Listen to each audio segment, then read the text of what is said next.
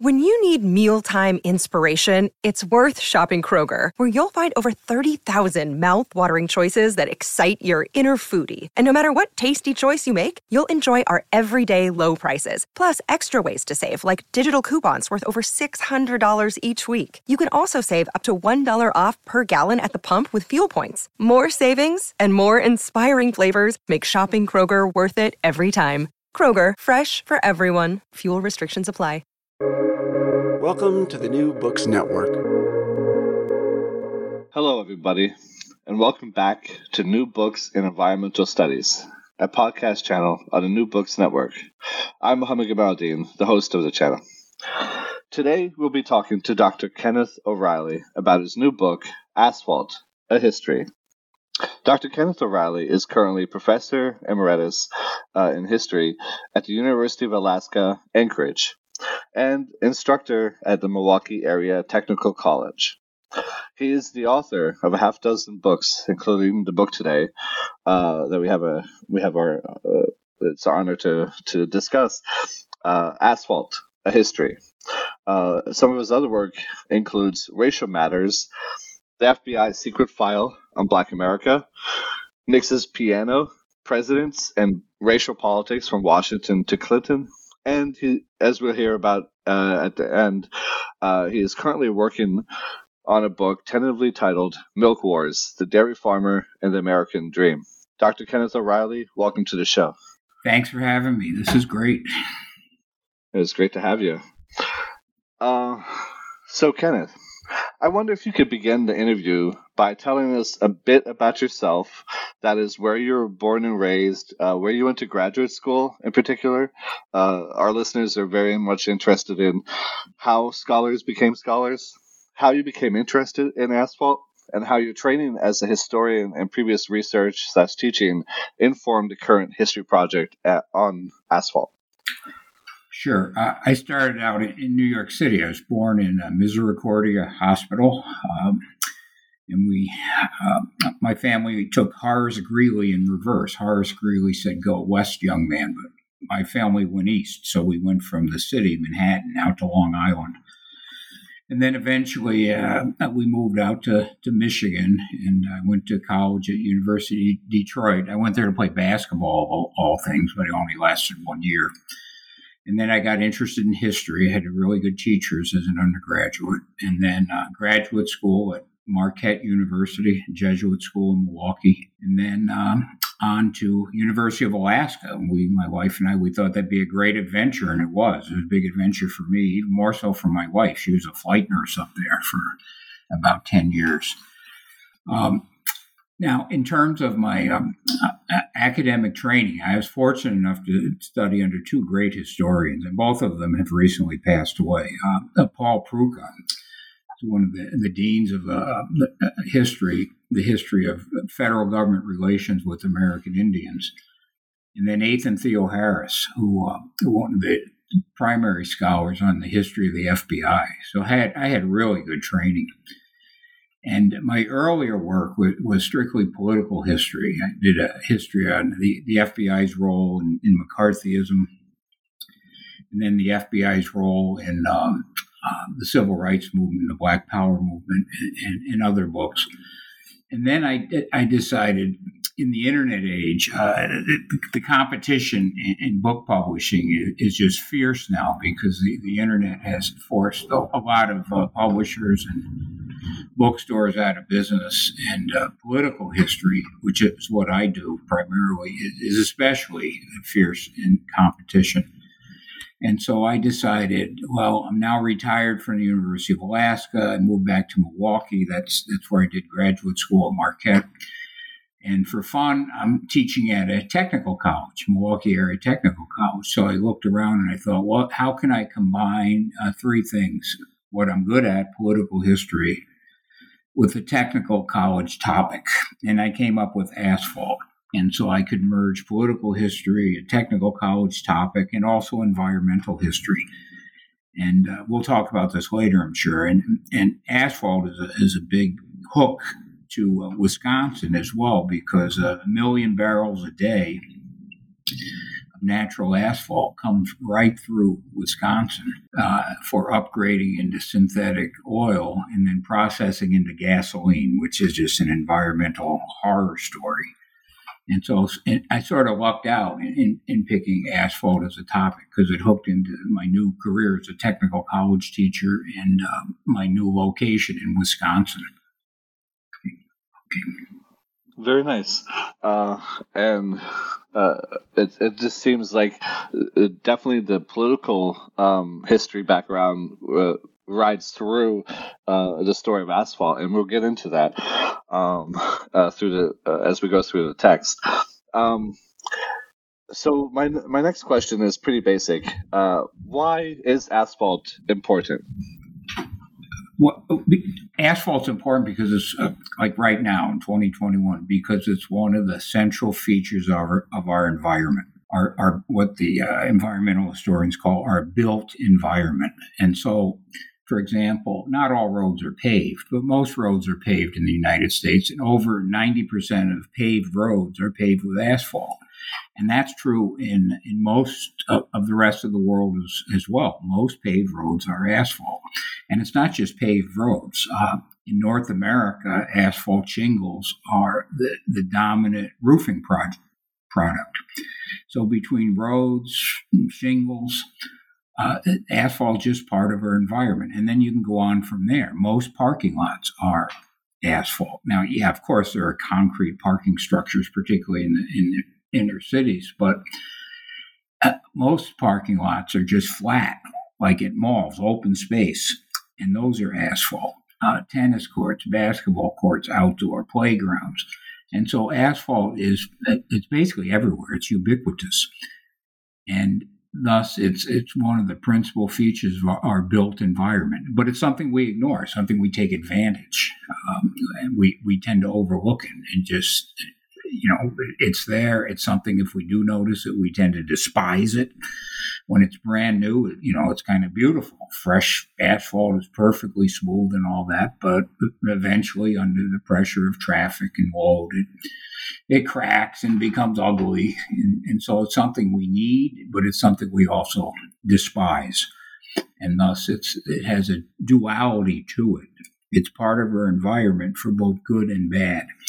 And an example I give in the book, asphalt can create enormous environmental problems because it interferes with the ability of water to get back into the ground. It reduces floodplains and thus exacerbates flooding. And so in that respect, it's really horrible. But it's also has advantages. Asphalt is a fossil fuel, but it serves as a carbon sink because we don't burn roads. And so an asphalt pavement is never going to be burned unless there's some sort of catastrophic accident and a little piece of it might burn. And so that means it's not going to release CO2 into the atmosphere. Instead, it's a carbon sink. It takes a fossil fuel and prevents it from being burned.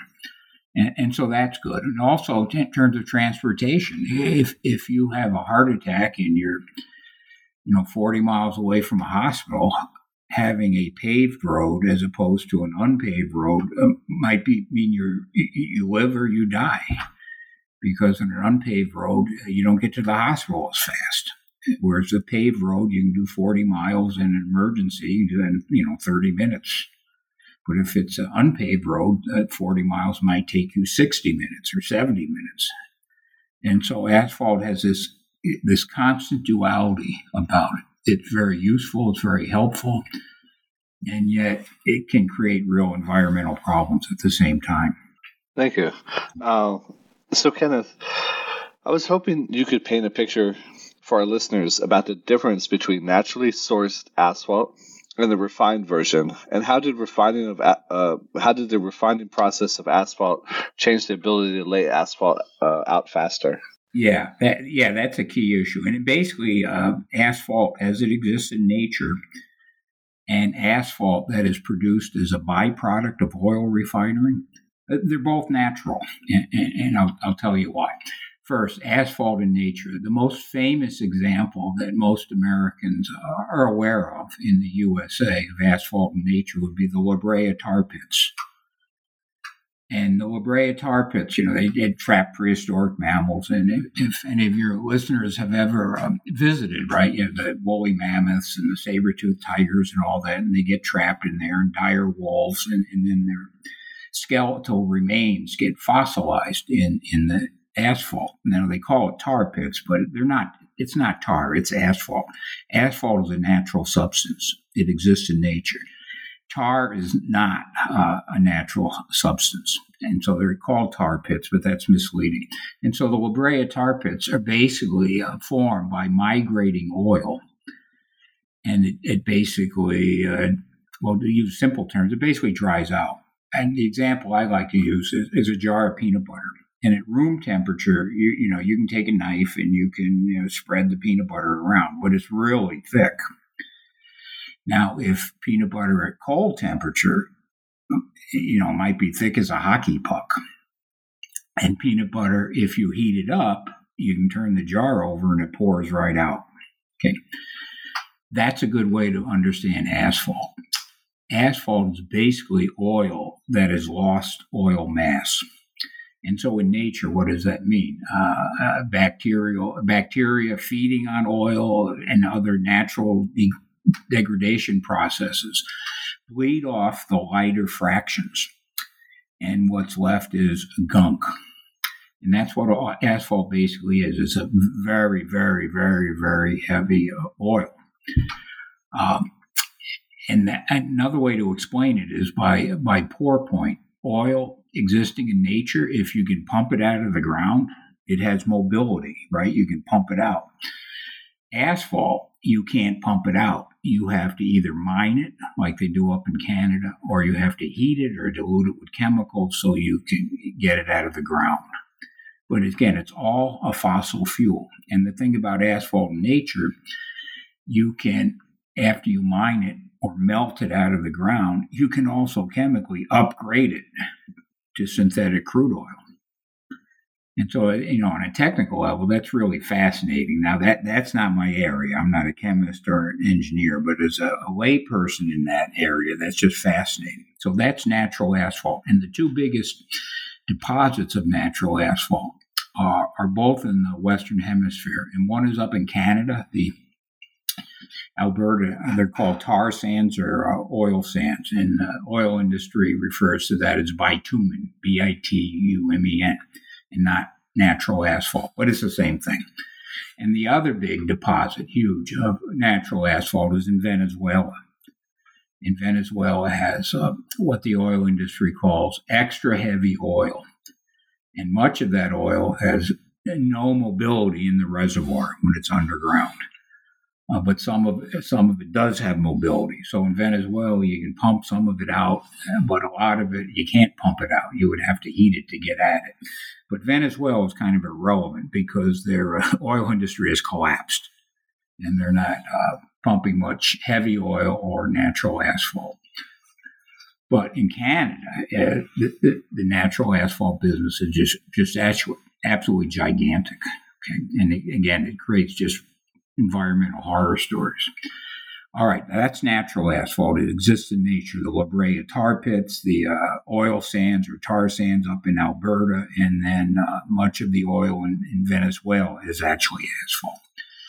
Now, in refineries, asphalt produced in refineries is a little bit different. If you take a barrel of oil has all sorts of things hiding in it. And that's what the refineries do. They find those things hiding in a barrel of oil, and they separate them through the refining process. And technically, what does that mean? They separate a barrel of oil into fractions. And the most valuable fractions are things like gasoline. But after a refinery is done refining a barrel of oil, you have leftover gunk at the bottom. The Koch brothers, and all political people and environmentalists are aware of the Koch brothers. One of them is now deceased, so there's just one of them left. But they made their fortune basically on what they call garbage crudes.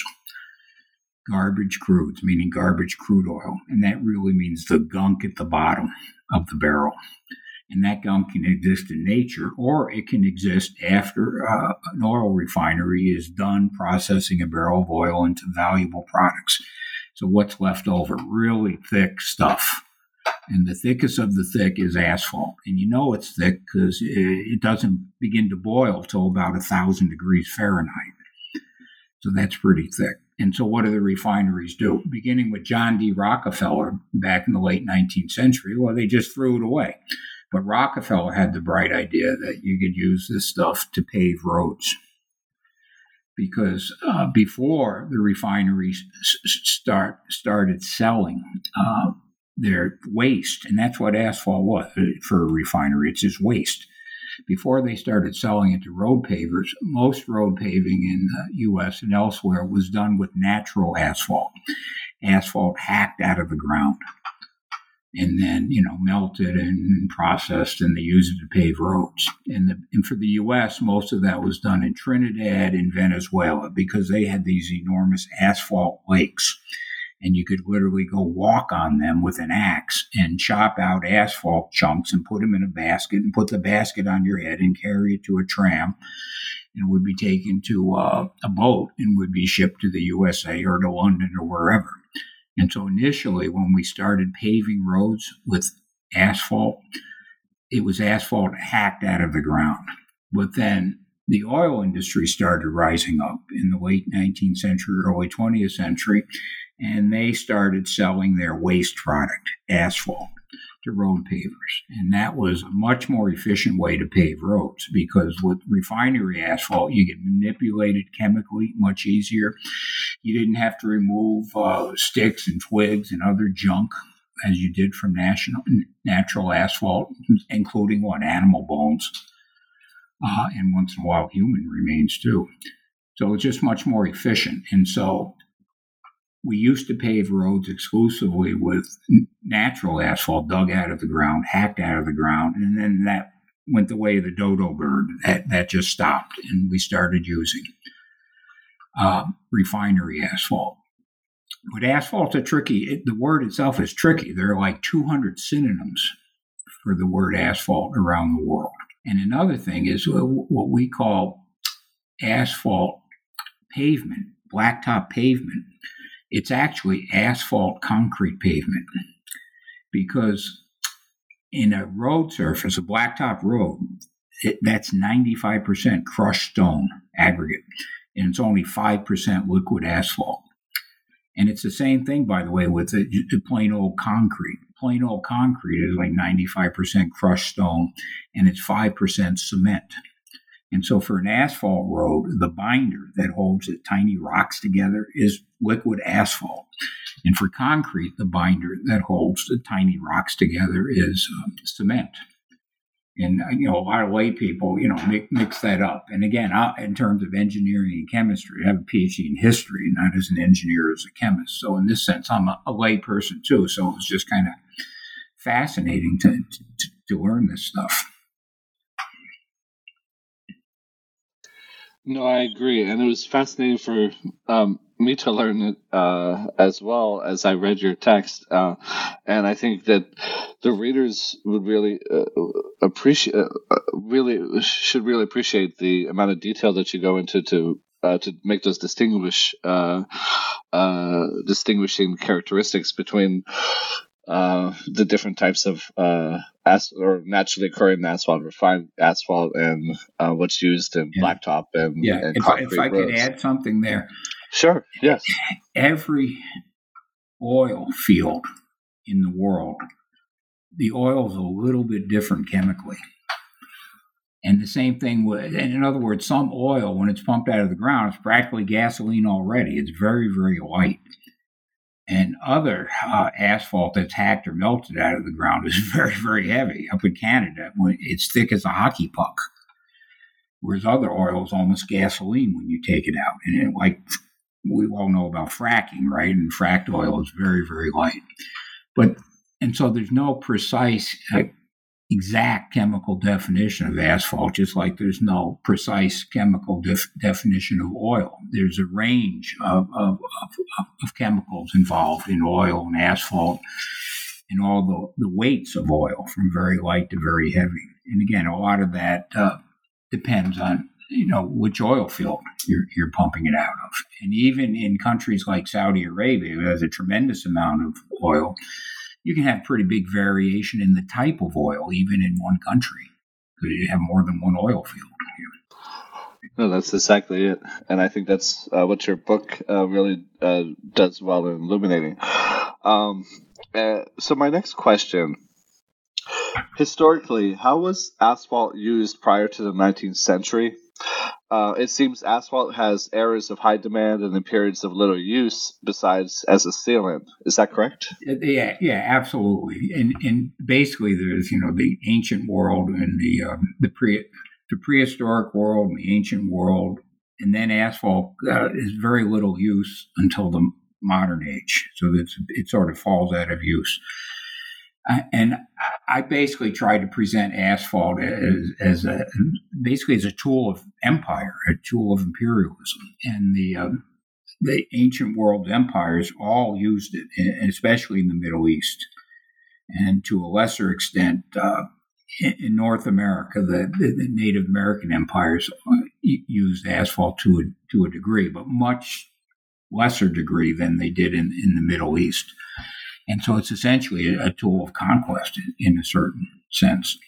And so in ancient Babylon, asphalt is used for construction, bricks and for building temples and housing for the rich and things like that. In ancient Egypt, during the last couple hundred years of mummification, asphalt is widely used. It's not widely used for mummification purposes for much of the Egyptian dynasty periods, but during the last 200 years, it's used extensively as a preservative, to keep the damp and the bugs out, and not just for mummification of bodies. Asphalt's used in some of the tombs of the pharaohs. It's painted on objects to preserve them, and so they end up being, black in effect. And some historians think that in ancient Egypt that symbolized the soil of the Nile, right? That rich, fertile, black soil. And that's one reason the dynasties in ancient Egypt maybe embraced asphalt, because it was also black. Yeah. And so early on, yes, you have asphalt as a commodity in the Middle East, in the Dead Sea especially. That's the center of the asphalt trade, because in the Dead Sea you had a lot of seismic activity thousands of years ago, and earthquakes could send up asphalt chunks. Now, that still happens in the Dead Sea today, but the asphalt chunks today are usually like splinter size, teeny tiny. But back in the ancient world, an asphalt chunk could be as big as a football field.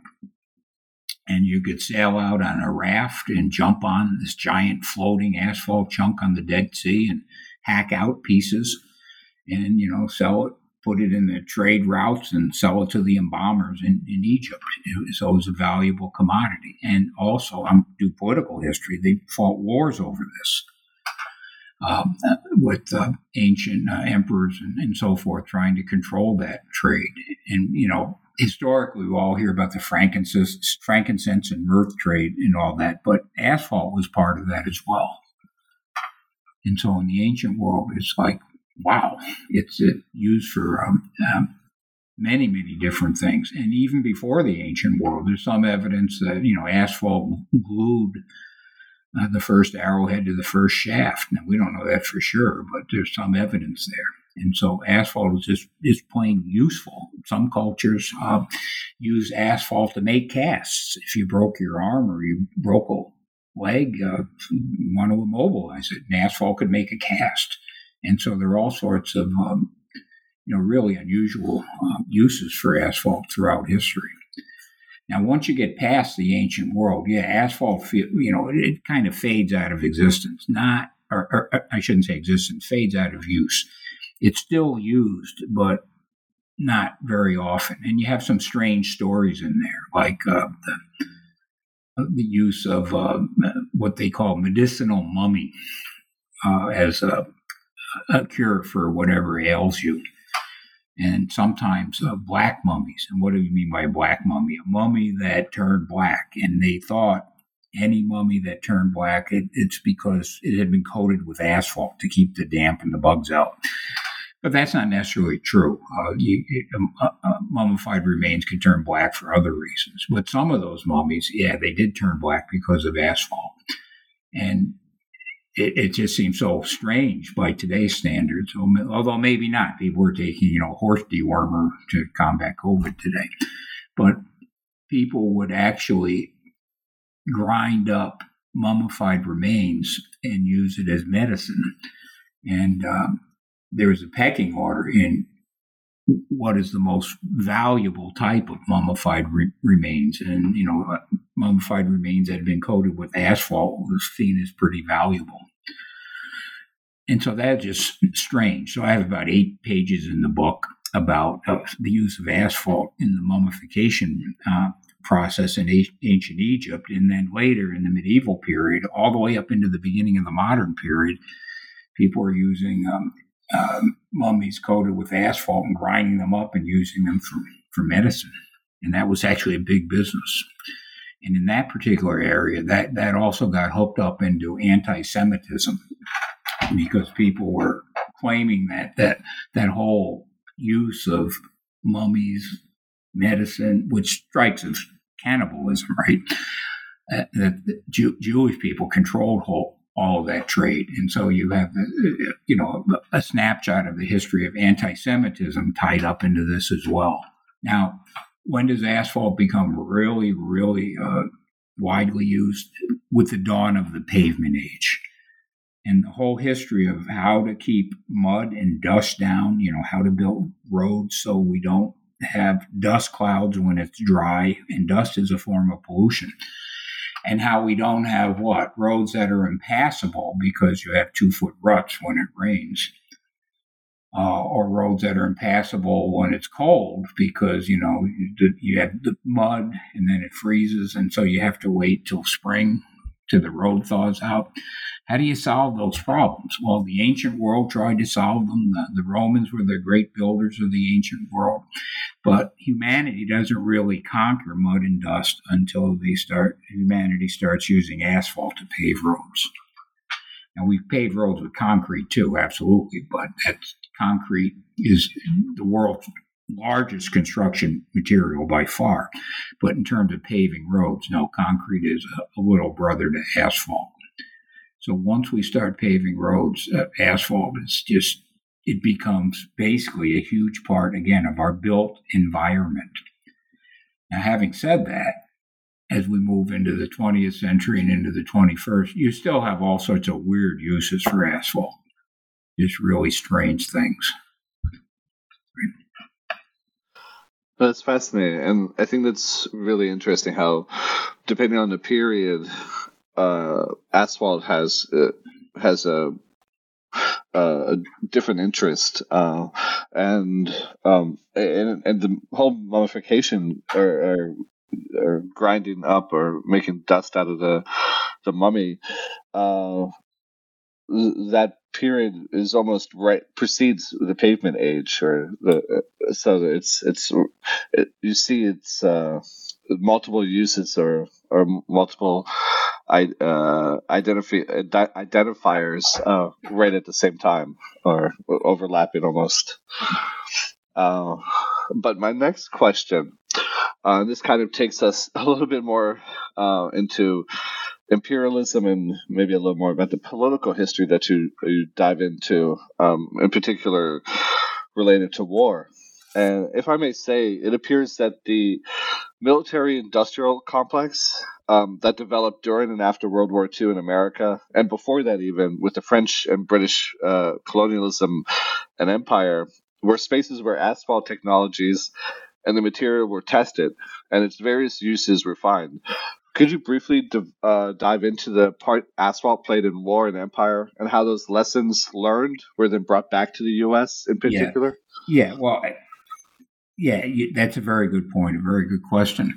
And see, if you look at all of America's wars, U.S. wars, going back to the Spanish-American War, we always sent asphalt with the troops. Now, there's not much paving done by our military in the Spanish-American War, and there's not much paving done in World War I, but there is some. But by the time you get up to World War II, the amount of asphalt that our military uses in fighting the Axis powers, right? Hitler in Germany, Tojo in Imperial Japan, and then Mussolini, the fascists in Italy. The amount of asphalt that we send abroad with the troops it's incredible. On D-Day, right, our soldiers land and they fight on Omaha Beach, but we also sent thousands and thousands of 55-gallon barrels of asphalt with the troops on D-Day. Now, on D-Day, we sent everything else too. We landed paper clips, we landed typewriters, we landed, Wonder Bread, you name it, we sent it. But what is striking is the sheer volume of asphalt. And the reason we sent it with the troops is we have to move our Jeeps around, our tanks around, our trucks.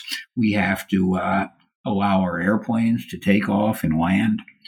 And so the amount of paving we did in World War II is just enormous. Now, the paving itself is extensive after D-Day in the Atlantic Theater, but that amount of paving is actually teeny tiny to the amount of paving we did in the Pacific Theater. So we could bomb Japan's the islands they held. We could bomb the areas of China where the Japanese army was, and eventually bomb the Japanese home islands. And so we turned many islands in the Pacific basically into gigantic runways. And you would have B-24 and other bombers taking off while an asphalt roller is rolling down 30 yards away, smoothing out a brand new runway. And so you could have, like on one island, you could have like 24 runways, and planes would be taking off like every 60 seconds. And when I say planes, I mean heavily loaded bombers. And so Navy Seabee construction workers, Army Corps of Engineers. World War II was in many ways an engineers' war, and without asphalt, the war would have been very, very different. Our war in the Pacific is a naval war and a bombing war, and airplanes, they need pavement. And the British, by the way, the British combat engineers wanted to pave all runways with concrete. Concrete lasts longer than asphalt, but you can pave with asphalt really, really quick, and you don't have to wait for it to cure or anything. You wait a couple hours, and you can take a B-24 can take off. Whereas concrete is a lot slower and a lot more expensive. And so we paved with asphalt. And the amount that we did, I just can't even comprehend it. It's just so much. And by the way, whether you're in the Atlantic or the Pacific, it could be just mind-boggling. For example, under the Lend-Lease program, we sent a tremendous amount of aid to the Soviet Union. Yeah, they were communists, but they were our allies because they were willing to fight the Nazis. All right, so what did we do? We shipped just a tremendous amount of airplanes from Montana and Minnesota up to Alaska, and then Russian pilots ferried those airplanes to Russia to fight the Nazis. Okay, so what do you have to do? You have to build runways in Alaska. You have to build airports in Alaska in order to get this done. And so we built hundreds of these things. And in Canada, too, right, to ferry airplanes up from Montana, Minneapolis, Minnesota, to Canada, and on to Anchorage, and then to Siberia. And in Siberia, they had to do the same thing. And so we pave. And it's just incredible. Now, we also sent Lend-Lease aid to the Soviet Union on ships across the Atlantic. And we would get the Lend-Lease aid near the Soviet Union, but it would be unloaded, and it's still far away from the Red Army. So what did we do? We not only shipped Lend-Lease aid across the Atlantic Ocean, we then paved asphalt. We paved roads across Iran to truck the aid into so that the Red Army could get it. And so it's just absolutely mind-boggling. And then, at the end of the war, one of the atomic bombs, the casing seams, asphalt coated the casing seams. And so asphalt is a tool of war, a tool of conquest. And it doesn't stop. In Vietnam, the main use of asphalt was not runways, although they paved a lot of runways in Vietnam. But the main use of asphalt was road construction. Okay. And then you go on to other American wars, like in Afghanistan and Iraq.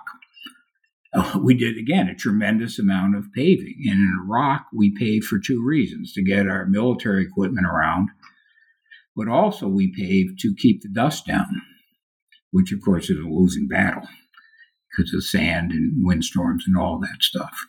And in Afghanistan, the George W. Bush administration got into its head that if we can simply pave roads, we can get the Taliban under control.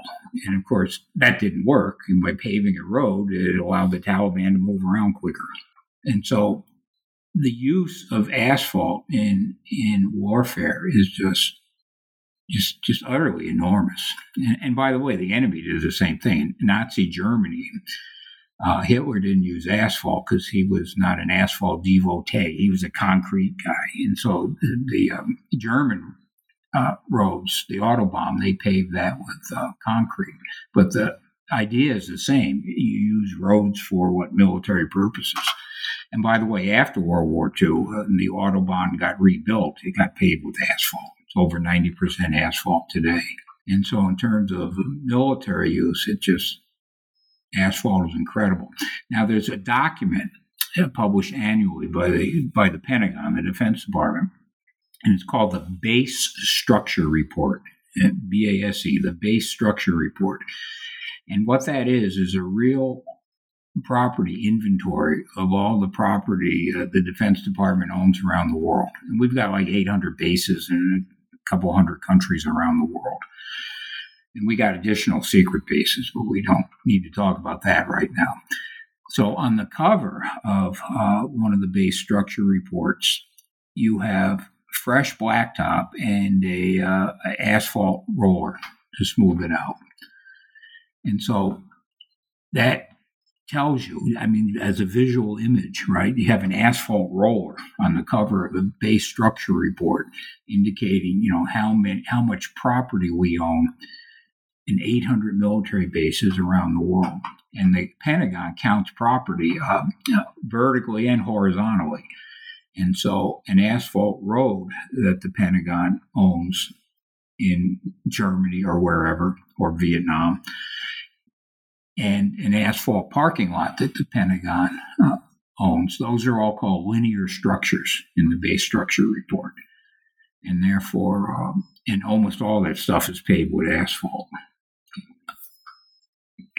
Thank you. And I think your text really does a great job of illuminating those connections. And I was just blown away about the amount of asphalt that's transported across the world for these war efforts from one place to another. Yeah, and let me interrupt just for a minute. I apologize.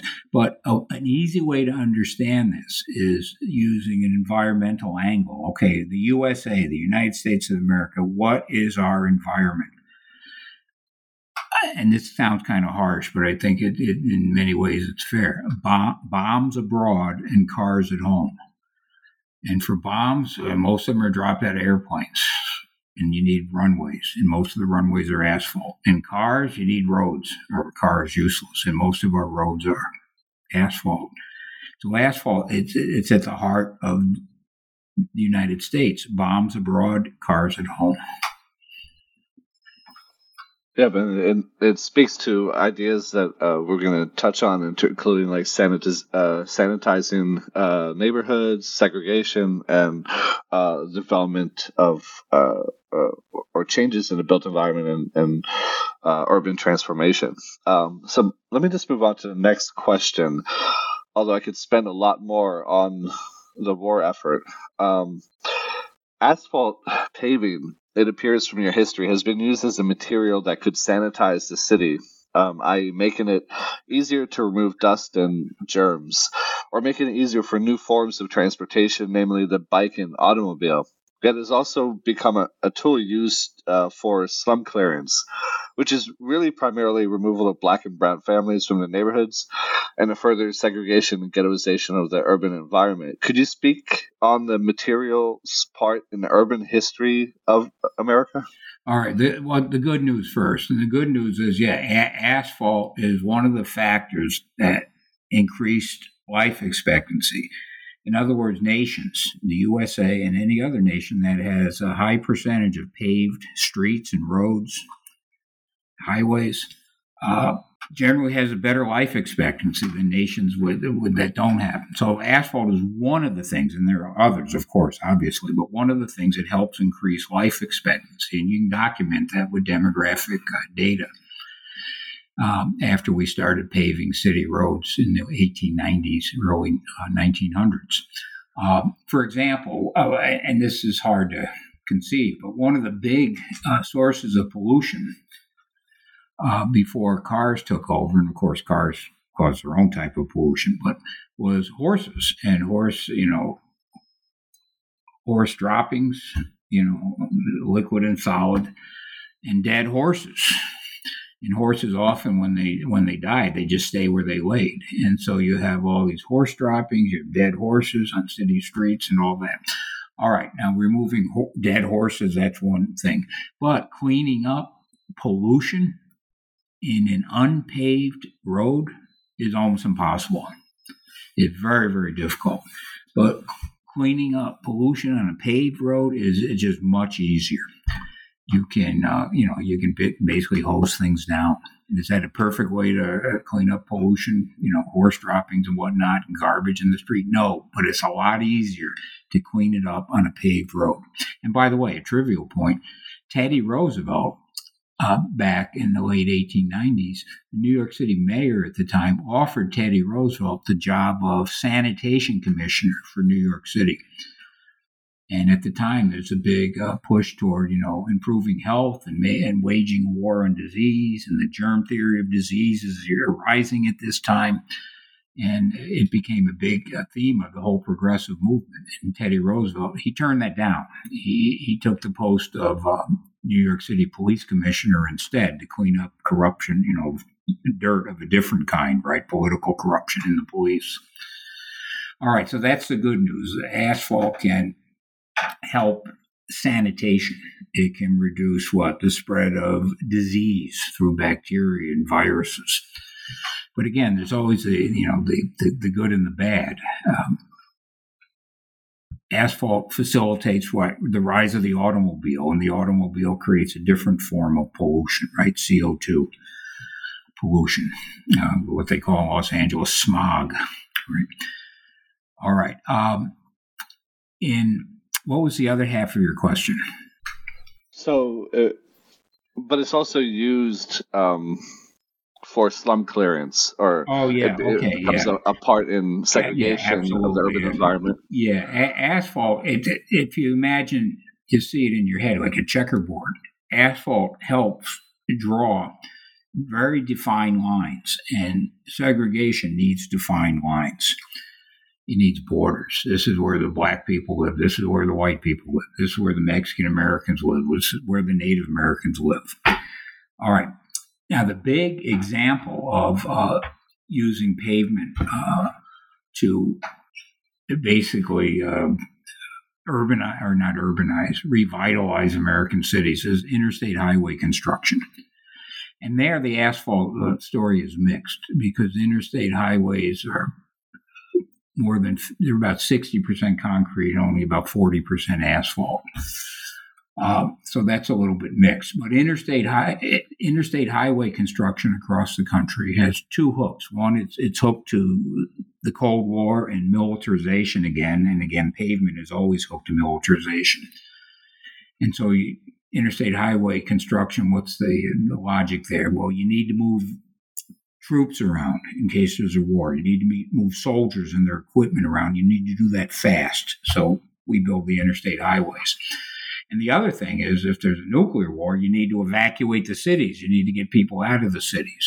so they don't get massacred, and die by the millions in hydrogen bomb attacks. So you have that military angle with interstate highway construction. But that really tragic thing about interstate highway construction is many of the nation's mayors saw interstate highway construction as a way to facilitate what they called slum clearance. And so the mayors demanded that interstate highways get routed through the poor areas of the cities. And those areas were often African American and sometimes Mexican American. And there's a saying, some of the activists who opposed highway construction through the cities, they called it white man's roads through black men's homes. And so you had a lot of displacement, right? But you also had, it kind of backfired on urban mayors, because by routing interstates right through cities, that facilitated the decline of America's cities. It allowed people to move out, people who had money, middle-class people who had union jobs. It allowed them to move out. They could live 20 miles away from a factory in a city now and be there in 20 minutes because of the interstates. And, of course, eventually the factories and the warehouses and the jobs, they moved out to the suburbs too. And so this was just an absolute disaster. And asphalt pavement and concrete pavement,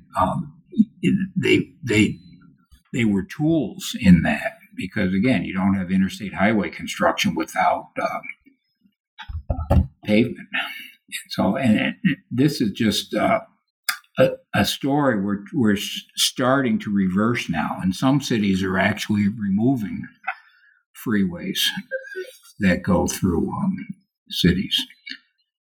And by the way, it's not just interstate highway construction. Robert Moses, the New York City Parks Commissioner, that was one of his big things, is building highways. And he was pretty straightforward about the impact that it would have on African Americans in New York and all the boroughs in New York, not just Manhattan. And so this road construction, it can be good. It can get you to a hospital faster, right, and get you to work.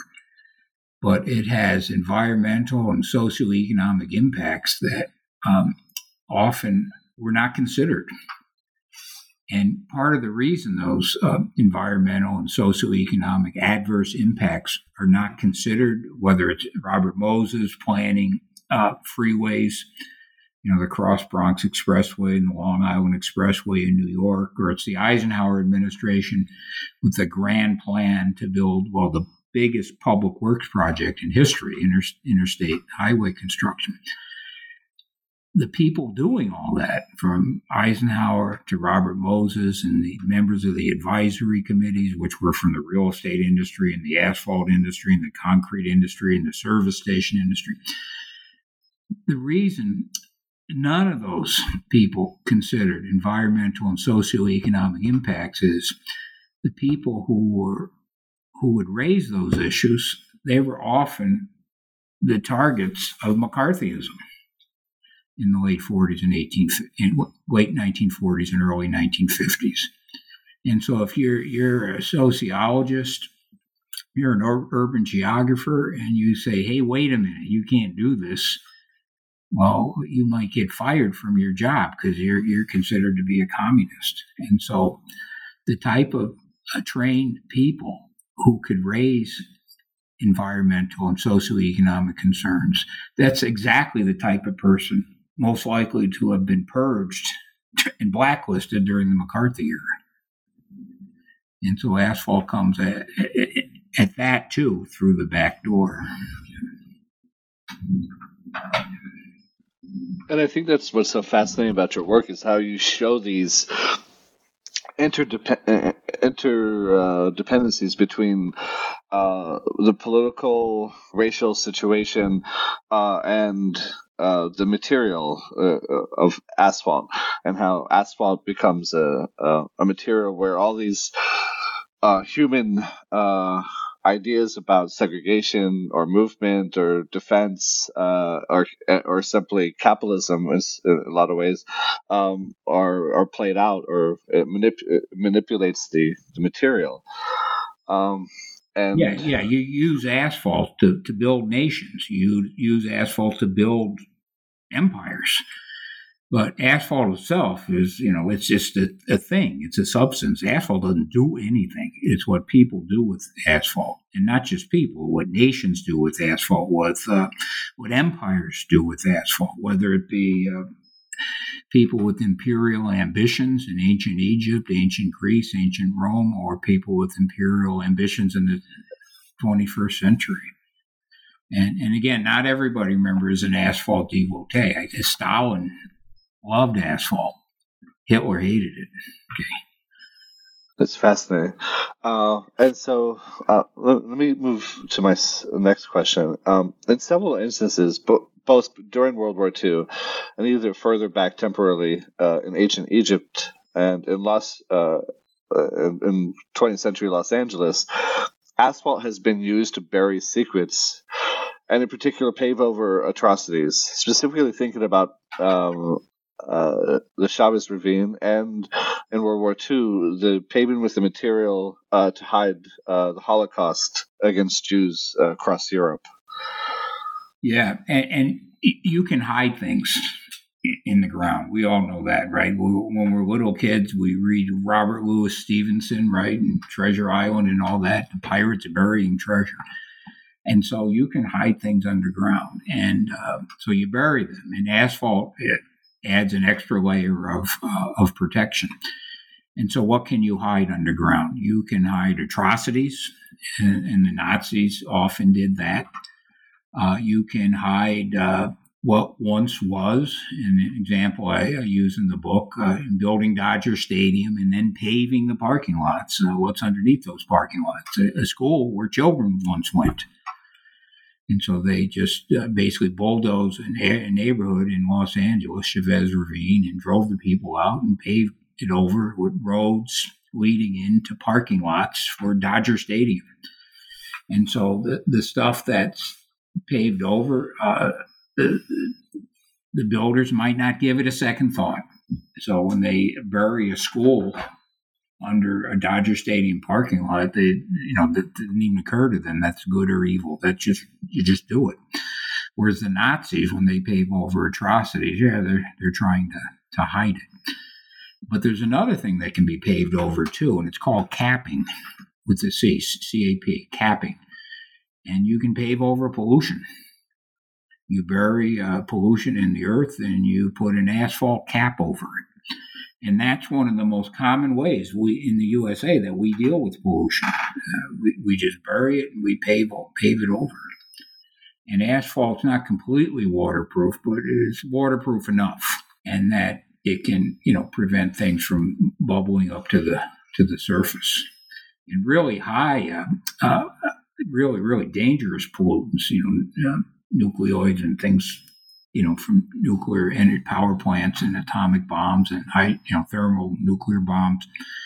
We have really sophisticated ways of dealing with that. But if you look at it, it's really not that sophisticated. You just bury them extra deep. And then the shaft leading down to the burial chamber where you put nuclear waste, you just have 5 or 6 different things to plug that shaft and prevent leakage. And almost always asphalt is one of those things. And so whether you're simply burying over waste from, like in the book, I use an example of something called, believe it or not, nuki poo. And that was a nuclear reactor in Antarctica, and it was leaking, so it was a danger. And so the Navy dismantled it and then, ship the parts here and there for safe disposal. But a lot of the stuff, the soil around that plant was used as fill, and then they covered the fill with asphalt. Now it's a parking lot. And underneath the parking lot is soil from a leaking nuclear reactor in Antarctica. And so covering things up, you can bury things and pave over them with asphalt cover up crimes. You can pave over things just because they're inconvenient. This school is in the way. We need to put a parking lot here. So let's just bury it and pave it over. And you can also use asphalt to control pollution. Now, that's not a perfect way of remediating pollution, but it sure is way better than nothing. And by the way, where I live right here now in Milwaukee, in the Bayview neighborhood, there's a coal field not that far from my house. And there's just, tons and tons of coal ash. And how do they keep that from polluting things? Just cover it with dirt. And so they have an earth cap. What's one step up from just covering something with dirt? You put asphalt on top of the dirt. Okay. And again, a lot of this stuff is really pretty, if you think about it, it's pretty primitive way of controlling pollution. Pretty much everybody remembers Chernobyl in Ukraine, in the nuclear plant meltdown. And to this day, asphalt pavement is one of, if not one of the primary ways of continuing danger from fallout radioactivity from that plant, because it can blow up into the atmosphere and move around the world with wind currents. And so they pave it. And how do you keep the dust down, which can be radioactive? They just take hoses and keep the pavement wet. They keep it wetted down. But what's the primary way of controlling radioactive waste in Chernobyl? Maybe it's asphalt. And asphalt can dry out, and you can have dust, so what do? You keep it wet. You hose it down.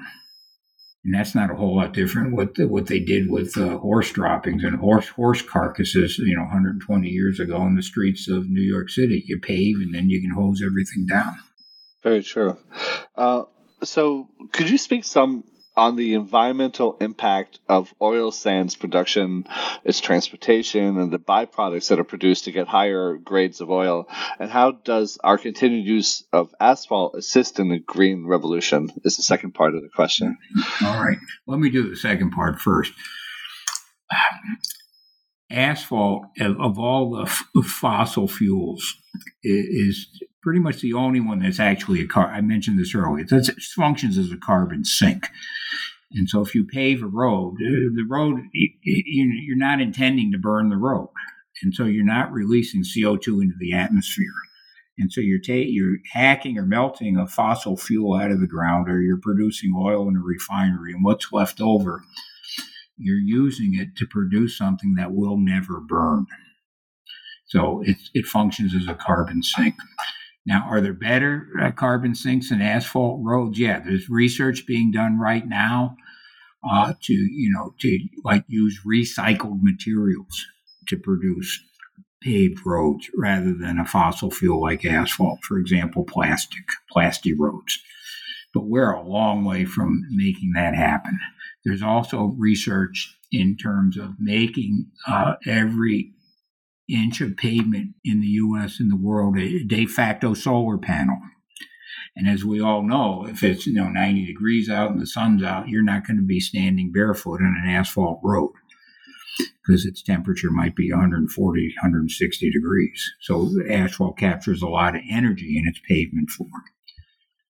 And so there's potential there for the green revolution. And by the way, the concrete industry is doing the same thing, because to produce asphalt, even in a refinery, it's a byproduct of oil refining.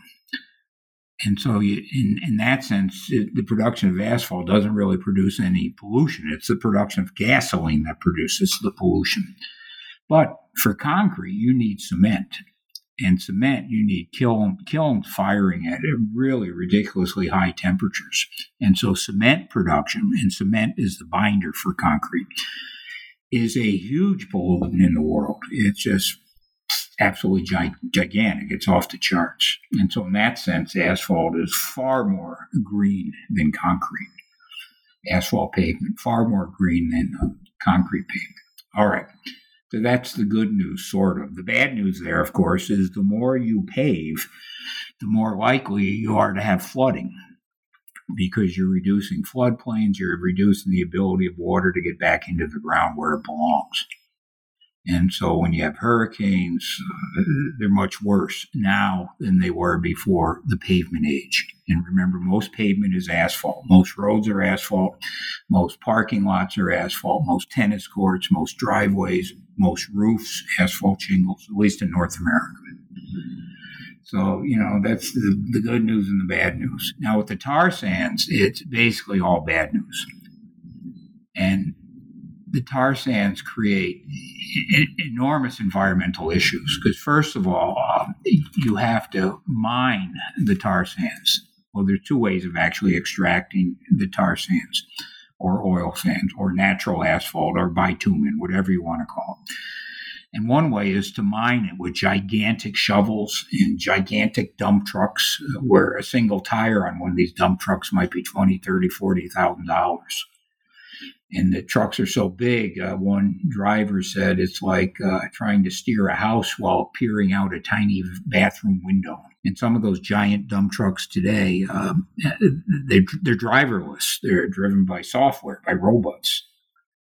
But in any event, when you're mining this stuff, you're creating the enormous environmental destruction in the biggest arboreal forest in North America, up in Canada, in Alberta. And so that's a problem. And also, once you mine asphalt or melt it out of the ground, either way, you got to clean it up. Essentially, an image is like you got to put it in a washing machine. And that's just an image. That's not literally true. But in effect, it's pretty true. You got to clean it. And that produces a tremendous amount of liquid waste. And so you need many, many barrels of water to produce just one barrel of synthetic crude oil or diluted dilbit. Dilbit, that means diluted bitumen. You dilute the tar sands with chemicals. And so to get the tar sands in shape so you can pump them through pipelines down from Canada, through Wisconsin, and then down to refineries and oil tank farms in Illinois and elsewhere. You got to wash that oil to get the garbage out of it. That requires an incredible amount of water, many barrels of water for each barrel of oil that are tar sands that is upgraded to synthetic crude oil or dilbit. And then what do you do with that water? Well, you can reuse it to a degree, but not indefinitely. And so you also have these gigantic tailing ponds in Canada because of the tar sands. And they're really dangerous to wildlife.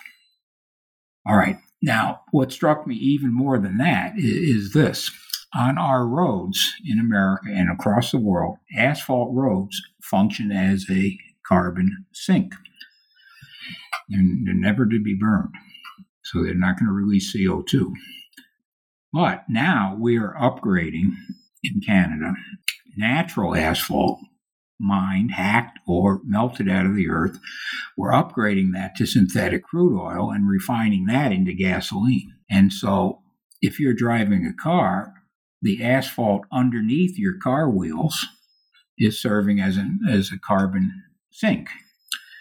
But your engine is burning natural asphalt upgraded to synthetic crude oil and gasoline, and that's a carbon bomb. And see, that, in a nutshell, that's asphalt's duality nowadays with modern refineries. And modern refineries, they love the type of fossil fuel you have in Canada, in the tar sands, natural asphalt. Because for the modern refineries, they're built to maximize profits from, again, what the Koch brothers call garbage crudes, really thick, really heavy oil. And they don't want the type of oil that, in theory, is much more valuable, really light, sweet crude oil.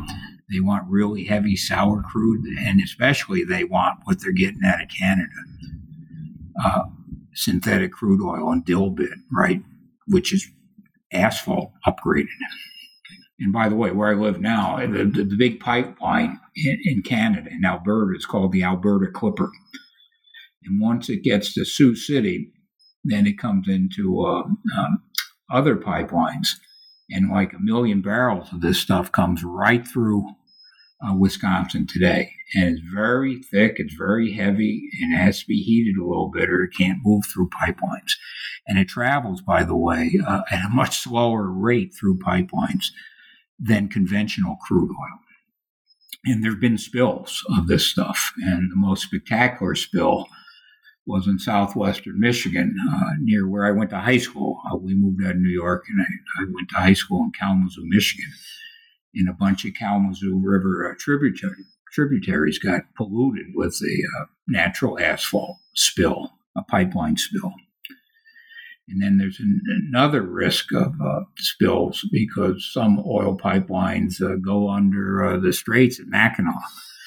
And, so from Canada south, and you're moving then east in Lake Superior, Lake Michigan, Lake Huron. Well, you have Mackinac Straits up there. And so we have oil pipelines underneath the Great Lakes too. Now, for only 20 miles, but if you get a spill there, it could pollute both Lake Michigan and Lake Huron. And we've had some issues with that. And pipelines, by the way, they can be, whether they're carrying conventional oil or they're carrying synthetic crude oil or dilbit, and those last two, again, that's natural asphalt. Pipelines underwater can be damaged by ship anchors. And there's a big story right now about what to do about 20 miles of pipeline that goes underneath this Mackinac Straits connecting Lake Huron and Lake Michigan. What to do about 20 miles of pipeline that is not in good shape, and it was built 70 years ago. And the pipeline company wants to build a tunnel 100 feet beneath the lake bed in Mackinac Straits, and encase it with concrete and make it big enough to drive trucks through. And so if there are issues with the pipeline, it can be fixed. And so moving that natural asphalt from Alberta to market in the U.S., other locations in Canada, or to the West Coast for shipment to China, it is a really complex story. And I have got a lot about that covered in the book, but just talking about it for a few minutes, it's kind of hard to explain. No, and I think the book does a great job of laying out the current history and how it's how oil sands are moved and its environmental impacts and the threats of oil spills. And you think about the Great Lakes, and it's a large freshwater reservoir. The fear of an oil spill there is concerning. But finally, I kind of want to move to the conclusion, where the centrality of asphalt in our contemporary situation is brought up, and the way it holds memory for the families of police violence, and how it can be a medium for the spread of disease. We saw how asphalt tarmac is a space of transmission, in particular with the spread of COVID-19. Or what you say at the end, not only utility and profit, but life and death lie in the same black hole. Could you elaborate on this some? Yeah. Let's start with disease. Yeah, paved roads, paved runways, cars, buses, trucks, airports. Yeah, that allows disease to spread. But again, there's always duality in asphalt. And when Obama was president, we had this major effort to contain an Ebola outbreak in Africa.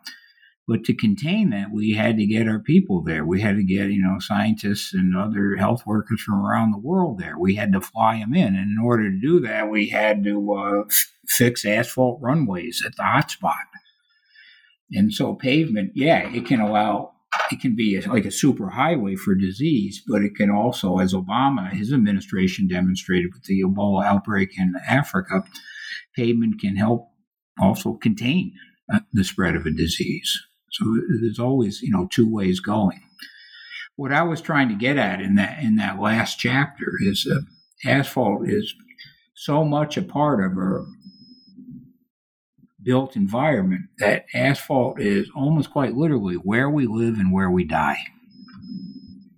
And you can see that in that almost mundane way. And a lot of people, and again, we're all going to die, right? But a lot of us, we're going to die at home. And if you're going to, in North America, that means you're going to die under asphalt shingles on your roof. Or you might die in a hospital. And if you die in a hospital, you're going to die probably under a roof that gets mopped with hot asphalt once or twice a year. So you're going to die under asphalt. And then on a more dramatic level, so many of us being human beings, we die not under asphalt, but on asphalt. And one of the stories I tell briefly in the book, T.E. Lawrence of Arabia, and he had this tremendous, life. Now it's empire, right? Imperialism, and it's good and bad, but it's still a spectacular life any way you look at it. And he survived all that, but he didn't survive a motorcycle crash. He was trying to avoid two boys riding bicycles. And so Lawrence of Arabia survived what he survived in the Mideast, but he didn't survive a blacktop death on a road in England. And so traffic deaths, traffic injuries, pedestrian deaths, they're off the charts. And then also, if you look at individual cases, much in the news today, police shootings and things like that, our streets, our roads are almost all asphalt, way over 90%. And so someone's going to get shot. They're probably going to bleed out on an asphalt road. Right now, just 40 miles away from where I am right now, there's a big trial regarding a teenager who showed up at a Black Lives Matter protest. A teenager who showed up at a Black Lives Matter protest with an AR-15 and strutted around and blah, blah, blah, and ended up firing 8 rounds. Some of the rounds didn't hit anybody, but they almost hit some people. And some of the rounds did hit people. He killed 2 people and he wounded a 3rd. All right. So where do those people bleed out? I haven't checked it out for sure, but I bet a nickel they bled out on an asphalt parking lot and an asphalt street. And so many of our deaths occur on asphalt, and it could be roads, traffic accidents, it could be shootings, and again, 35,000 Americans a year in handgun deaths. And a lot of our, the spectacular cases that make the news occur. That other trial in Georgia, I mean, that was that a blacktop road? I don't know. I didn't, because that came out after my book, so I didn't check it out. But I guess I would bet it is. And so the 3 good old boys in pickup truck ran down a black jogger and shot him. And where did he bleed out? So again, we live our lives on and under asphalt, and we often die on or under asphalt. But again, the duality is, I mentioned this up front, you have a heart attack, and if you can get to the hospital in 20 minutes, you're going to live. If it takes you 30 minutes, you're going to die. And so if you live in an area where there's a paved road, you're probably going to live. And if you live in an area where the road is not paved, you're not going to get to the hospital in time and you're going to die. And so asphalt, it's the duality is just overwhelming. And that's what really struck me in this book. No, I agree. And the imagery throughout where you kind of describe, you could walk across Dodgertown today in Chavez Ravine, and you don't even think about the school that was there, the homes or lives, or the asphalt surface where Michael Brown or Ahmaud Arbery were shot. And Michael Brown, the family wanted pieces of the asphalt with his blood on it, and the city gave them to him, and the city made a in Ferguson, Missouri, they made a point, the city spokesperson, that not one taxpayer dime was spent doing this. In other words, making sure the Brown family got a piece of the asphalt containing his blood, because when he's shot, he falls and he bleeds out. And so you have blood-soaked asphalt. Right. And the way that the asphalt holds the memory. That's correct. Yeah, very good. I wish I used that phrase in the book, holds the memory. I didn't do it. I created that image, though. But I didn't use the phrase. Yeah. Yes. The final question is kind of, towards the historian, and how, or the methodology of a historian. And I know we've gone on a bit, but if you could briefly discuss the various sources you use and the archives that made this text possible. Yeah, well, that is kind of a tough one. And the reason that's a tough one is asphalt is so taken for granted that doing archival research is not especially productive. I mean, it's productive if you're an engineer or you're a chemist, but if you're a political historian, environmental historian, it's not that productive. For example, I found a few things in the Roosevelt papers, Franklin D. Roosevelt, the Eisenhower papers, the Harry S. Truman papers, but not as much as I expected I would. Eisenhower especially because of the interstate highway construction. But other presidential libraries, and that's one of my things. I always go to presidential libraries. Just not as much as I thought. Although I did find some really interesting stuff in the Herbert Hoover Library. And Herbert Hoover, by the way, he saw road construction as a public works job-creating juggernaut. Asphalt paving is a job-creating juggernaut. And you wouldn't really, associate that with Herbert Hoover, right?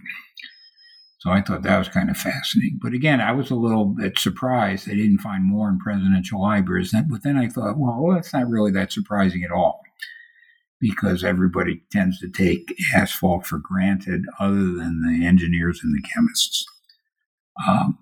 The Cochrane family papers, that was kind of interesting because he's one of the first true asphalt barons. And Lord Cochrane was, I got his history in the book.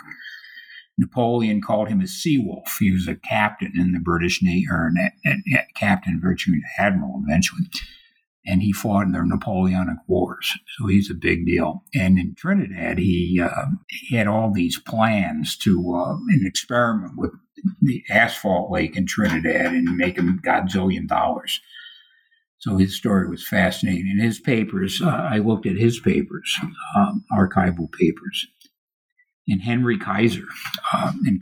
Henry Kaiser, he founded like 50 different companies.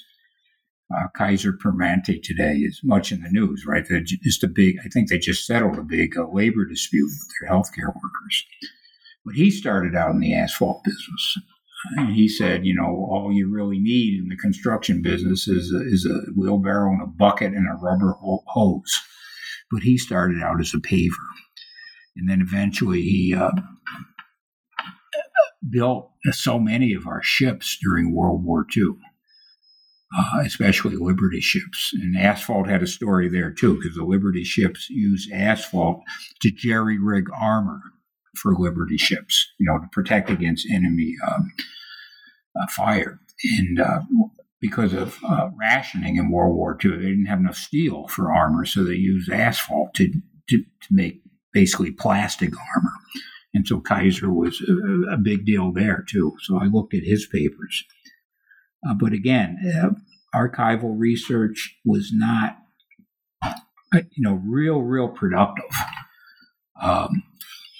Because, again, asphalt is just taken for granted. Now, I know I'm not perfect. I probably overlooked, I researched maybe 25 different archives, and I probably overlooked a few, and I might even overlook a key one, and nobody's perfect. But I hope I didn't. Now, so where did I get the rest of the research? By, for example, you asked questions about asphalt and military history. So once I discovered that asphalt is is a big tool of warfare, a big tool of nation state building, a big tool of imperial building, whether in the ancient world or in the modern world. Then I just started researching war. So, for example, the Vietnam War. I read all I could about the Vietnam War, and I looked for anything regarding pavement, runways, and things like that. And by the way, with the Vietnam War, I found a lot of interesting stuff. But when I researched the war in Iraq, I was shocked to find that one of my fellow graduate students had written a couple books for the Army Corps of Engineers about the use of asphalt in the war in Iraq. Now, the books weren't just on asphalt, but that was a theme in her book. And so when I researched the war in Iraq, the second war, well, actually both wars, under both President Bushes, I was surprised to find I'm getting a good source of information from one of my fellow graduate students, back in the day. So again, what I would do is I would look at the topics that I thought might be germane to an asphalt story, like ancient Babylon. Didn't they use asphalt to make bricks? And so I started researching about ancient Babylon. Didn't the Army use asphalt to pave runways? Yeah, so I started researching the military history of America's wars. Flooding, hurricanes, flooding. Doesn't water run off parking lots and roads and roofs? Doesn't that exacerbate flooding?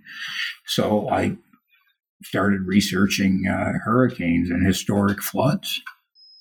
Whether it be Hurricane Katrina or Hurricane Harvey or the Great Mississippi River Flood of the 1920s. So it's kind of like an inside-out way of doing the research.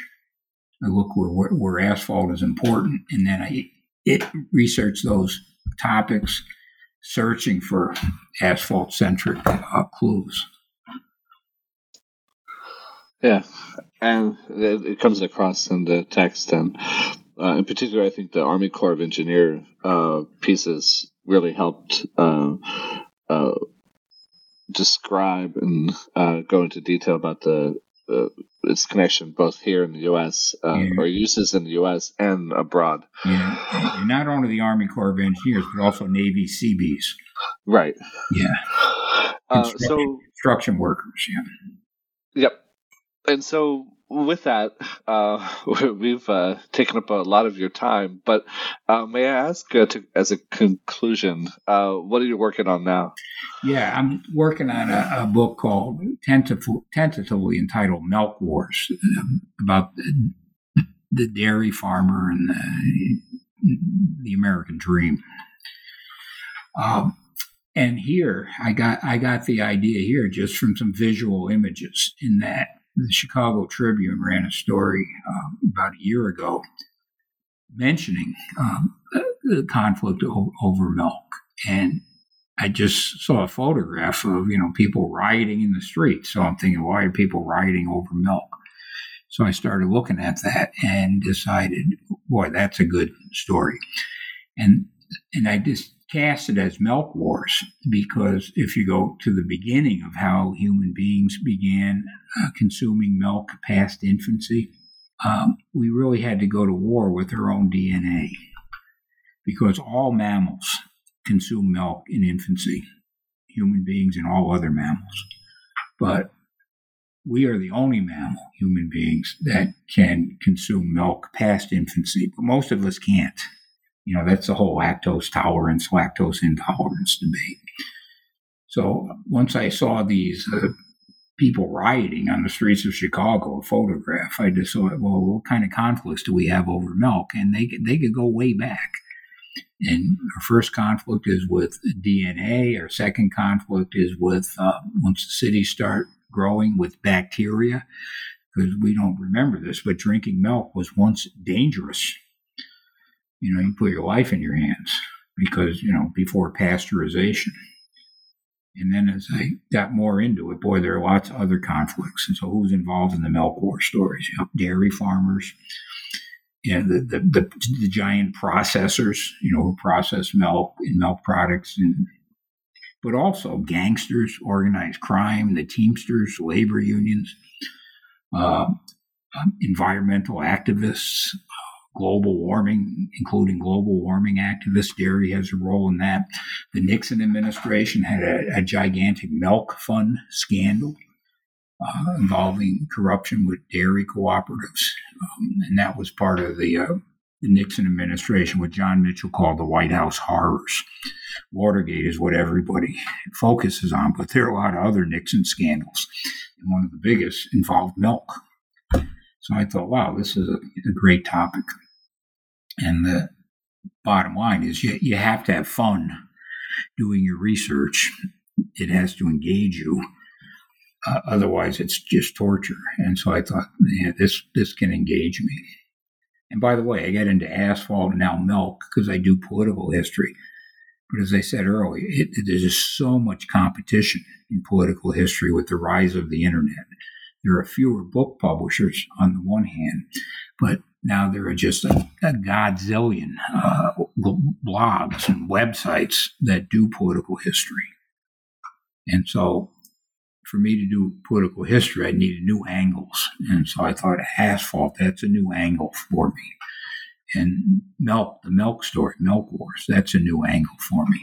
Very fascinating, Dr. O'Reilly. And it sounds like a great project, and very much looking forward to seeing it when it's out. Maybe we can have you back. And I want to thank you for being on the show today. I really enjoyed it. Yeah, it was fun. I enjoyed it. I hope the barking dog didn't distract too much. Oh, no problem. Don't worry about that. Well, thank you, and take care. Okay, and don't forget to send me the link, because I'll